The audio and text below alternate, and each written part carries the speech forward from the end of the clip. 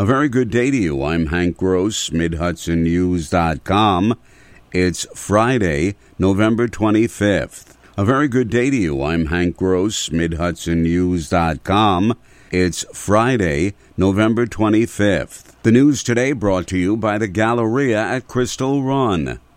During the height of the pandemic, Ulster County created a call service center to answer the influx of inquiries about the COVID-19 virus. Since its inception, a call volume has declined from thousands to hundreds. In fact, in January of this year, it received 6,723 calls compared to just 478 in October.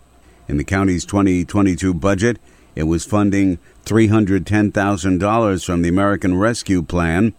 The 2023 proposed budget has earmarked $341,000 of taxpayer funds to cover the cost. An audit of the program by County Controller March Gallagher's office suggested other ways to improve the efficiency and effectiveness of the program.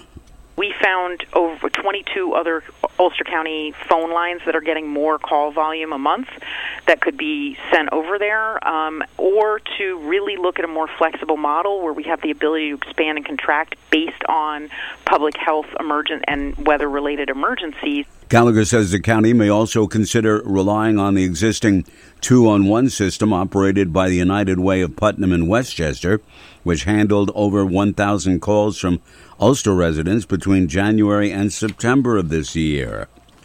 Police Commissioner Jose Gamarez is calling on residents of the city of Newburgh to assist his department in solving crimes. Oftentimes, police can make arrests with information prepared and provided by a member of the public, and the commissioner would like more of that input. Please, for all other cases that we have open, if you have any information, please collaborate with us. We can bring safety to our city with the collaboration of the community. You will have the first-hand information. We need your assistance, and together we can finally bring public safety to our city. Newburgh continues to be plagued with gun violence, and the commissioner would like the community to be its eyes and ears to help the police department fight crime. The Navy's Blue Angels aerial flying team will be in the skies above Orange County again this summer as they headline the 2023 New York International Air Show at Orange County Airport in Montgomery. Orange County Executive Stephen Newhouse is excited about the upcoming event. They've been here in the past. We have a wonderful venue, probably the best in the United States, where you have the biggest media market in the tri-state area. And the New York Air National Guard, the 105th in particular, is also proud to welcome them. The 2023 Air Show will be held June 24th and 25th. Downtown Middletown continues to be spruced up, this time with new sidewalks and curbs. Mayor Joseph DeStefano says the work is being funded through a number of sources.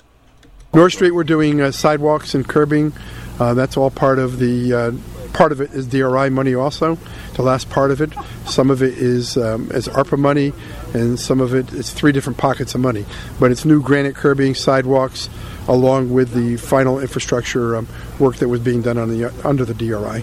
Middletown received $10 million under the state's Downtown Revitalization Initiative program, which is helping to pay for the downtown facelift.